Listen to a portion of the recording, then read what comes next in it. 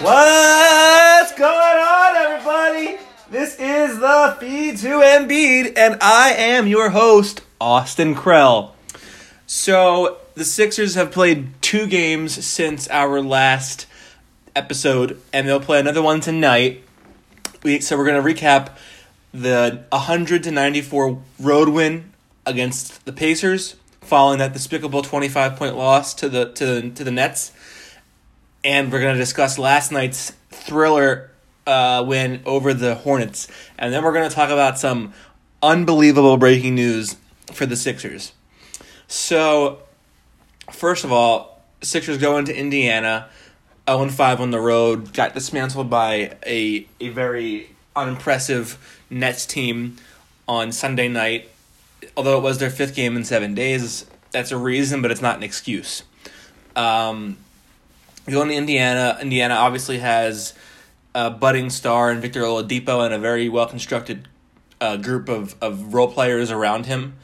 And the Sixers go in, it was a very back-and-forth game for a while, and then they took over really in the later half of the third quarter and in the fourth quarter.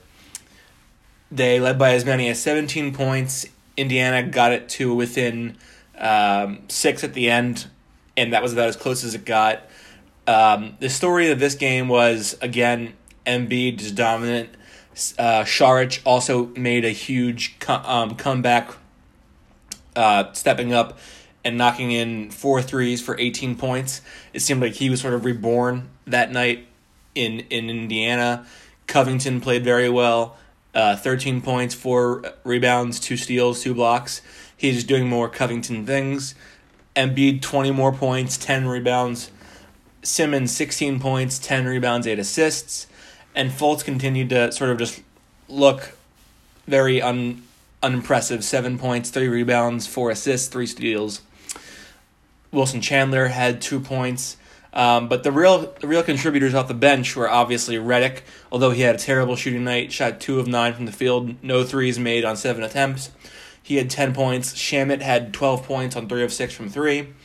But the Sixers continue to do the things that they need to do to win games. I said from the very beginning that 10 threes a game and 75% from the free throw line, they're going to win a lot of games. They made 10 of 32 that game, good for 31%.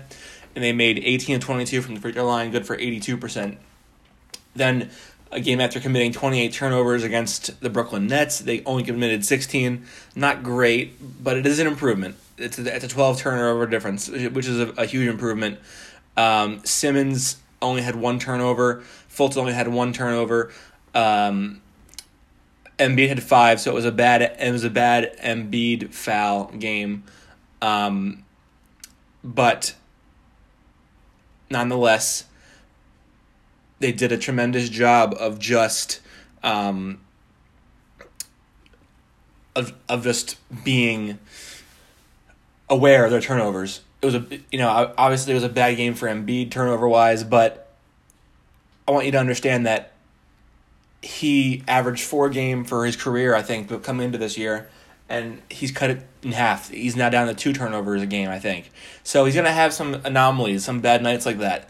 But it also feels like he's kind of forcing the offense because Ben Simmons can't shoot, Fultz won't shoot, and Saric has been kind of struggling. And so the shooting has been disparate for this team, and Embiid feels the pressure to create offense because he feels like he's the only one who can score. And he's right, he has been for a while, but I think forcing a little bit on his part led to those turnovers, but I think that help is on the way with that, and I'll explain that a little later. In the first half, Oladipo was on fire. He had 22 points at halftime. And then they made some defensive switches. You saw a lot more Robert Covington on him in the second half. And they just played better all-around defense, committed fewer turnovers, and forced the Pacers to commit fouls. And on overall, this was just a great offensive game by the Sixers. 94 points they allowed. I think that was good for, I think, close to a season low for them. But, other than Domantas Sabonis and Bojan Bogdanovic, Oladipo was the one who was the only other guy who scored in double digits. He had 36 points in the night. only 14 in the second half, which is I know is a good number, but compared to what he was on track for, it's a very big step up for the Sixers defensively. He shot 4 of 14 on threes, 14 of 30 from the field. Bojan Bogdanovic had 13 points. Sabonis had 16 points. The bench really did nothing outside of Sabonis. They combined for 16 points for the other 4 guys that played, which is not enough. Thaddeus Young did he scored 6 points, contributed very little. Miles Turner only scored 7 points. So the starters really didn't score much besides Bogdanovic and Oladipo. They had 49 of they had 49 of the starters 65, I believe. Yes. And then the bench only had 32 of the team's 94. So the Bucks really were the Pacers were really held in check for a large majority of this game. And I think what you saw was it was the Sixers playing stout defense, getting stops, executing well, and making shots. Landry Shamet hit a big 3 in the fourth quarter to push the lead to, I think, 14. And then it was really just about solidifying the win, adding to your lead, and not giving it up. And they did just that. Now 1-5 on the road, a very impressive road win against a very good Indiana team. It might not look great on paper to the casual basketball fan, but if you follow the NBA like I do, you'll know that Oladipo is, even though I don't want to call him a star yet, because I think he's had such a slow start to his career that he hasn't warranted that respect yet. But he looks like he's been tremendous. He's made exponential improvements, and he's on the cusp of being a perennial all-star. So the pieces around him are tremendous, and he's been tremendous. So this is a pretty dangerous Indiana team, and the Sixers handled them pretty well, I thought. It was very refreshing for them to get that first road win after a terrible road loss to the Nets, and then they had a night off to go back to Philly before they played the Hornets. The Hornets game was disappointing in that, yes, they won the game by a point, but it didn't have to be that close. They were up by as many as 21 in the second half, and it looked like they had sort of gotten out of that funk with the win against Indiana. They were making shots. They were getting out in the break, and they were playing like the team that we saw last year. And they were getting easy finishes at the rim, getting dunks. They were executing well on offense on both sides, and they were just playing like they were having fun. And then the second half rolled around. They built the lead up a little bit more, and then the Hornets went on a serious run. Kemba Walker led the way. He was very quiet through the first 2.5 quarters. He only had 10, I think, with 18 minutes to play in the game. Finished with 30 on the night, and that includes overtime too. So Sixers really held him in check for a quarter, and really for 2 quarters they held him in check.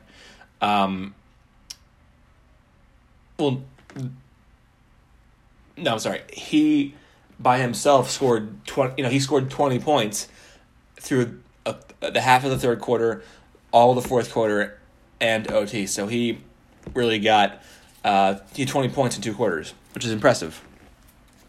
But outside of him, Jeremy Lamb contributed 17 points. Cody Zeller contributed 14 points. Nick Batum and Marvin Williams combined for 8 points.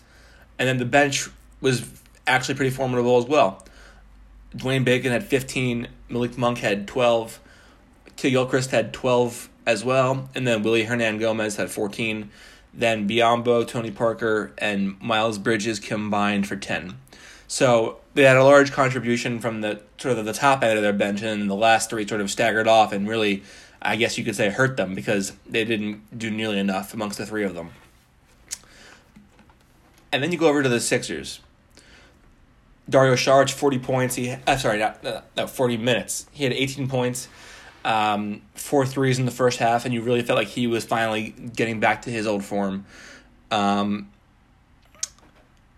Covington had 7 points on 2 of 8. Not a great game for him by any stretch, but he continues to be a stout defender. He had 4 blocks, and he had to play the majority of the fourth quarter with 5 fouls. So I thought he did a good job of not fouling out and keeping himself disciplined. Embiid was a monster again tonight. 42 points, 18 rebounds, 4 assists, 4 steals, 3 turnovers, which is a little bit above what you want him to be at, but it's okay. 22 points for Ben Simmons with 13 assists, 8 rebounds. Fultz, pedestrian again, 7 points, 5 assists, 5 rebounds, 4 assists. Bolden actually played fairly significant minutes. He had 5 points in 11 minutes. This after being called up from the G League to replace Muscala, who had fractured his nose. Wilson Chandler had 8 points in 16 minutes. He hit a pair of threes, which helped the Sixers a lot in terms of spreading the floor. Amir Johnson had 4 points in 6 minutes. Shamet had 3 points on 1 of 5 shooting in 19 minutes. So he'll have he'll have a nice game, and then he'll have a very quiet game. And it's okay. It's a rookie season. He's a late first-round pick. It's going to be up and down. But you'd like to see a little more consistency out of the shot for Shamet. Then T.J. McConnell finally played after 3 consecutive, I think, DNPs, coaches' decisions. He played 4 minutes, 2 rebounds and assists, 1 foul. And then Redick continues to struggle. He had 17 points, but he took him 16 shots, made 2 of 9 from 3. So I think their usage of Redick is pretty high. I think it's taking him a lot of energy to get over screens and misdirections and handoffs to get himself open for a 3-point shot. And by the time he gets there, he's just exhausted trying to get himself open. So I think that they need to find players who can help them spread the floor, so that way they don't have to just suck in on Redick and make his life difficult. This game took a turn for the worst. Obviously, the Sixers blew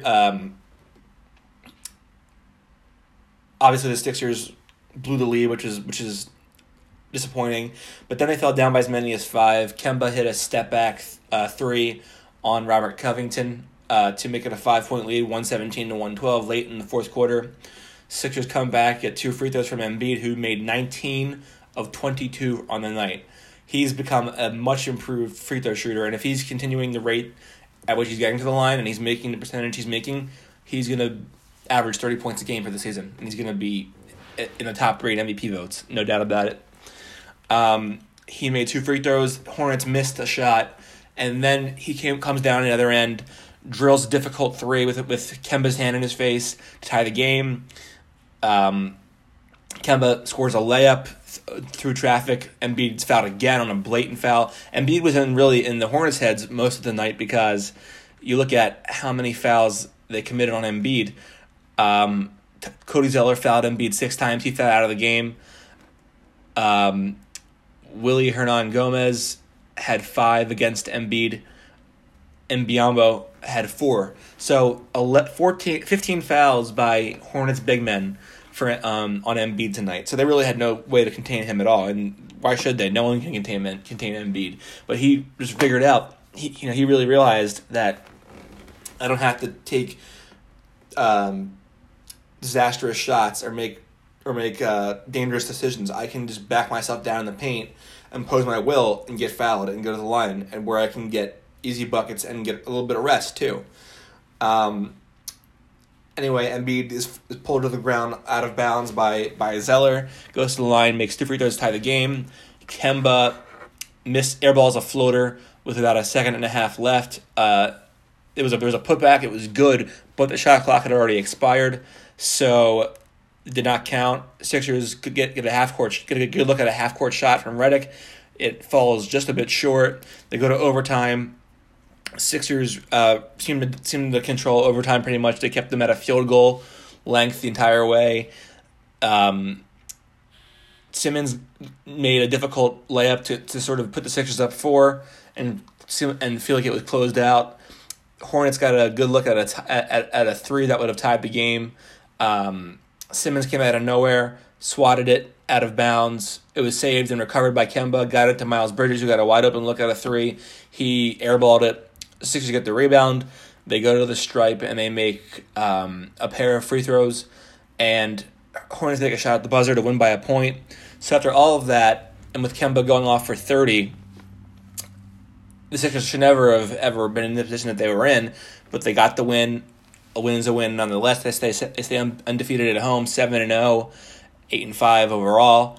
And now they'll be in Memphis tonight. This game was disappointing because you saw them blow another lead to a team that is not in the same class as them.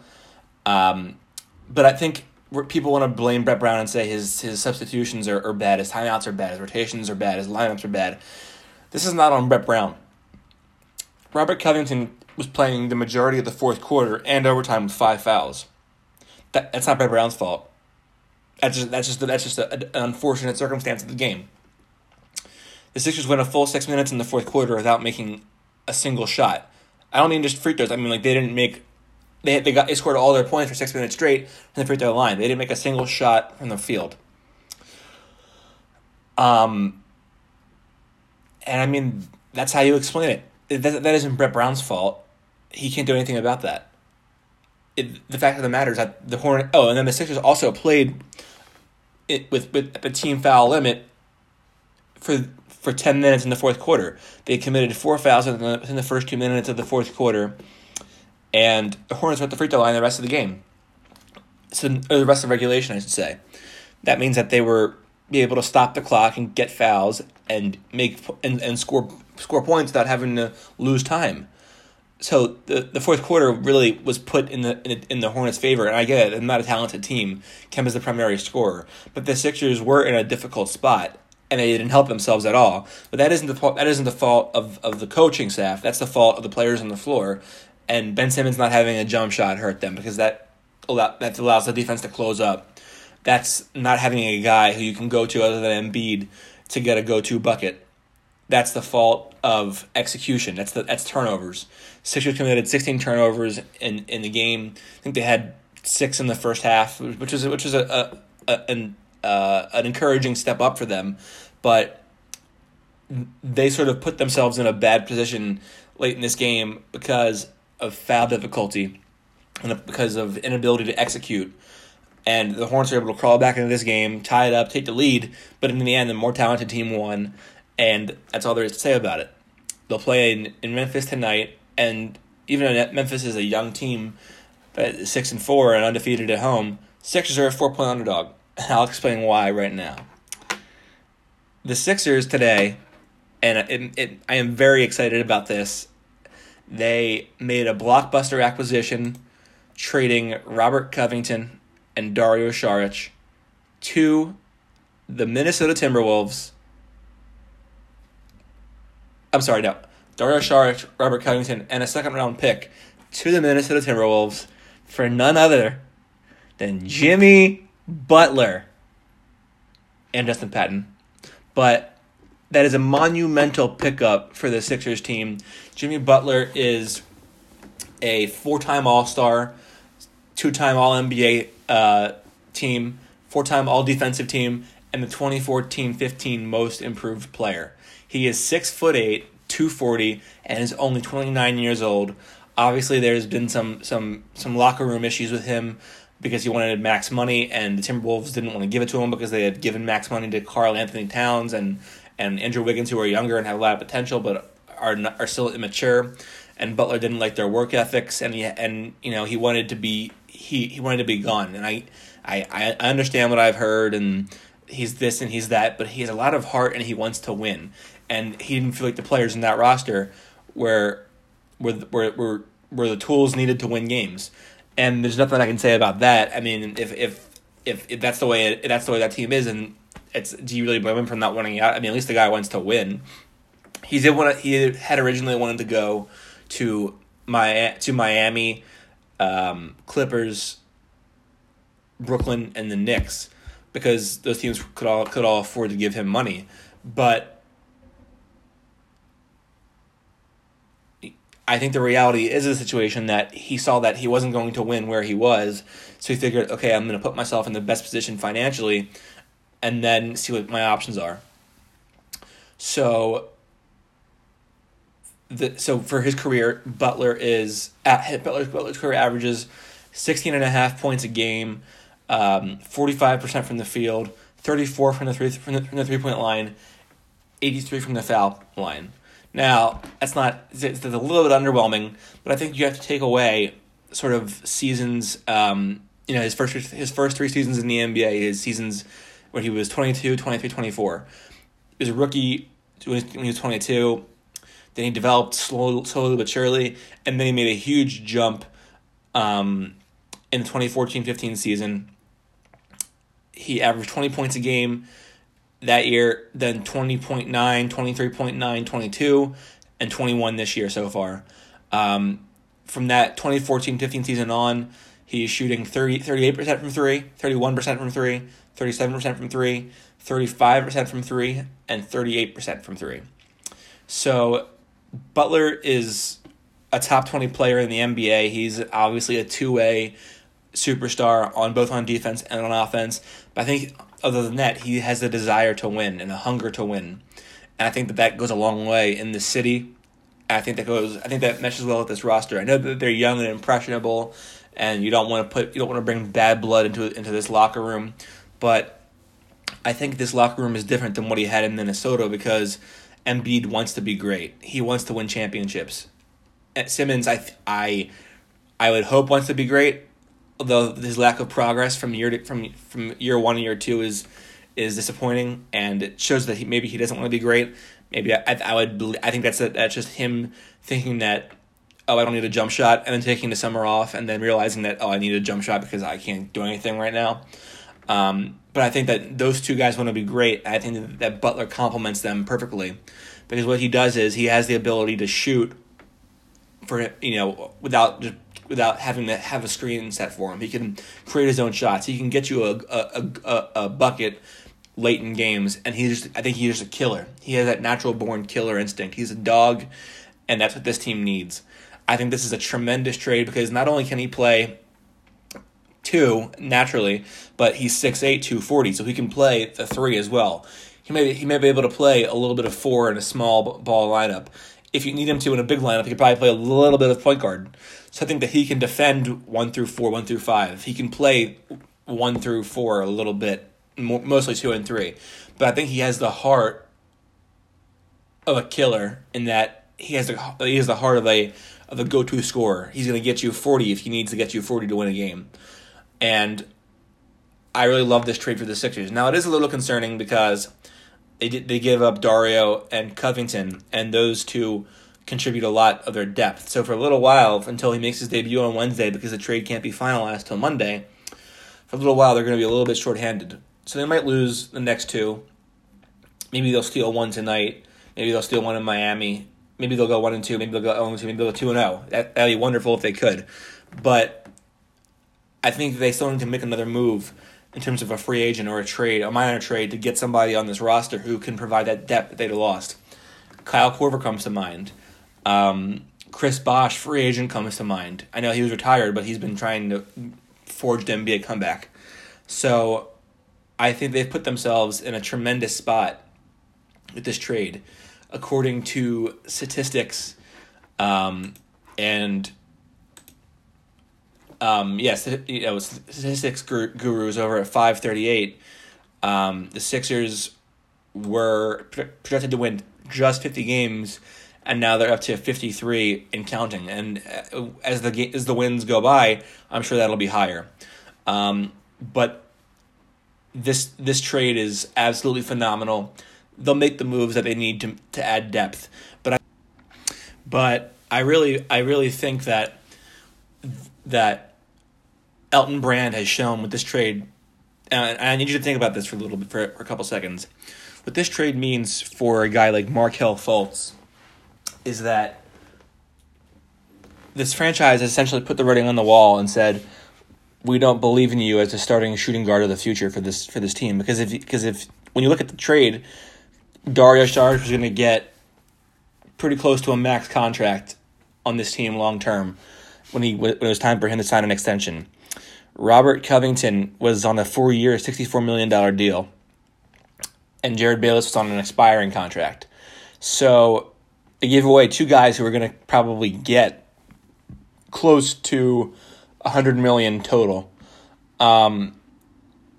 When it comes to the final terms of both their contract extensions. So, and according to reports to go along with this, I think the Sixers are going to. I think there's an understanding that the Sixers will extend Butler and he'll sign with them long term once the season comes to an end. I think that was a key part of this trade, was that he had to agree to that before the Sixers accepted it and agreed to it. So I think that he's a part of their future long term, and I think that he's going to be the third head of this monster in Philadelphia. It's a big three in Philadelphia now officially, but for Fultz, the writing's on the wall that we don't believe in you as a starting two, and so that means that you're going to have to prove that you're a one, and you can be a backup. And what that means is I think they've accepted that he's not going to be the guy who we drafted number 1 overall, and he might be certifiably a bust. If all he is a backup point guard for a contender, and we traded two picks to get him, number 1, then that means that he is a bust. And it's unfortunate, it's sad for him, but at the same time, you got to make progress, and we can't sit around waiting for him to maybe pan out. So that's what that means. But it also means that this team got exponentially better within 12 hours of his last game. You look at their issues look at their issues a day ago. They could not create shots for themselves. They had no go-to scorer other than Embiid, and they really didn't have any shooters. Now they have a shooter who can both spot up and shoot off the dribble. They have a guy who can go create a shot, and they have a guy who can go get you a bucket when he needs to. They have a 4-time All-Star that they just acquired. They might have 3 All-Stars on the team this year. This trade opens up everything offensively for the Sixers. It makes Ben Simmons' life much easier because now they can't just suck in on him because Butler will hit you with a back cut, or he'll hit you with a knockdown three, or Butler will find his way. So you have to defend him at all times. You have to defend Embiid at all times. This opens up the floor for Ben Simmons tremendously. This takes the load off Embiid. This creates shots for everybody else because they can't just sag off anymore. Now, do I think that Ben Simmons having a jump shot this year would propel them to the finals? Absolutely. If he had a jump shot, any semblance of a jump shot coming into this season, they would be a championship contender right now. Right now, I think that they're absolutely an Eastern Conference Finals contender. They might be a finals contender, but they're probably not a championship contender this season. But this trade took them from just slightly above average offense with a lot of holes and issues to a top 3 offense in the NBA right now. So this trade dramatically changes the future of the Sixers, and for the better, I think. Because you can find guys like Dario Saric who are stretch fours who provide the glue aspect and can hit shots. You can find a veteran all defensive role player. But you cannot find another guy like Jimmy Butler out there. He's just a very unique player, a lot of heart, tremendous skill, unbelievable work ethic. This summer, the Sixers can go out and they can go get Trevor Ariza, who's on a 1-year deal. That would replace Covington. They could go out, they could get Chris Bosh or Jared Dudley or any stretch 4. Those guys are replaceable. What you picked up is a franchise-altering shooting guard.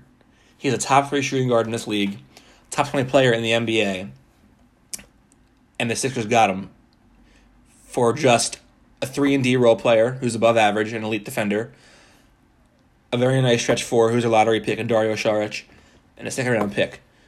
I don't think any of those 2 will ever be All-Stars. Butler is 29, he's a 4-time All-Star, and his future is still bright. It is a bright day in Philadelphia, and it's an even brighter future. And before I go, I'm going to say a couple words on behalf of our sponsors. Do you like shotgunning beer? Do you want to increase your shotgunning time at parties? Go check out our boys at the King Cobra. The King Cobra is a shotgunning tool that makes the perfect shotgunning hole in under a second. It is also a bottle opener, tab puller, vent puncher, and all fits on a keychain. Check them out on Instagram at the King Cobra Co. That's the King Cobra Co. Cobra with a K. For a 10% discount on all Cobra products, enter the code TRUSTTHECOBRA10, all one word. Pick up yours today. This presentation and its name is protected by U.S. copyright laws. Reproduction and distribution of the presentation without written permission of the sponsor is prohibited. Copyright the Feed to MB 2018. Once again, Sixers are in Memphis tonight, tip-off at 8 o'clock. And more importantly, for the long-term success of this team, the Sixers have acquired Jimmy Butler, a four-time All-Star from the Minnesota Timberwolves, for the likes of Dario Saric and Robert Covington. Thank you for listening, and we'll be here for Sixers post-game live tonight after the game ends.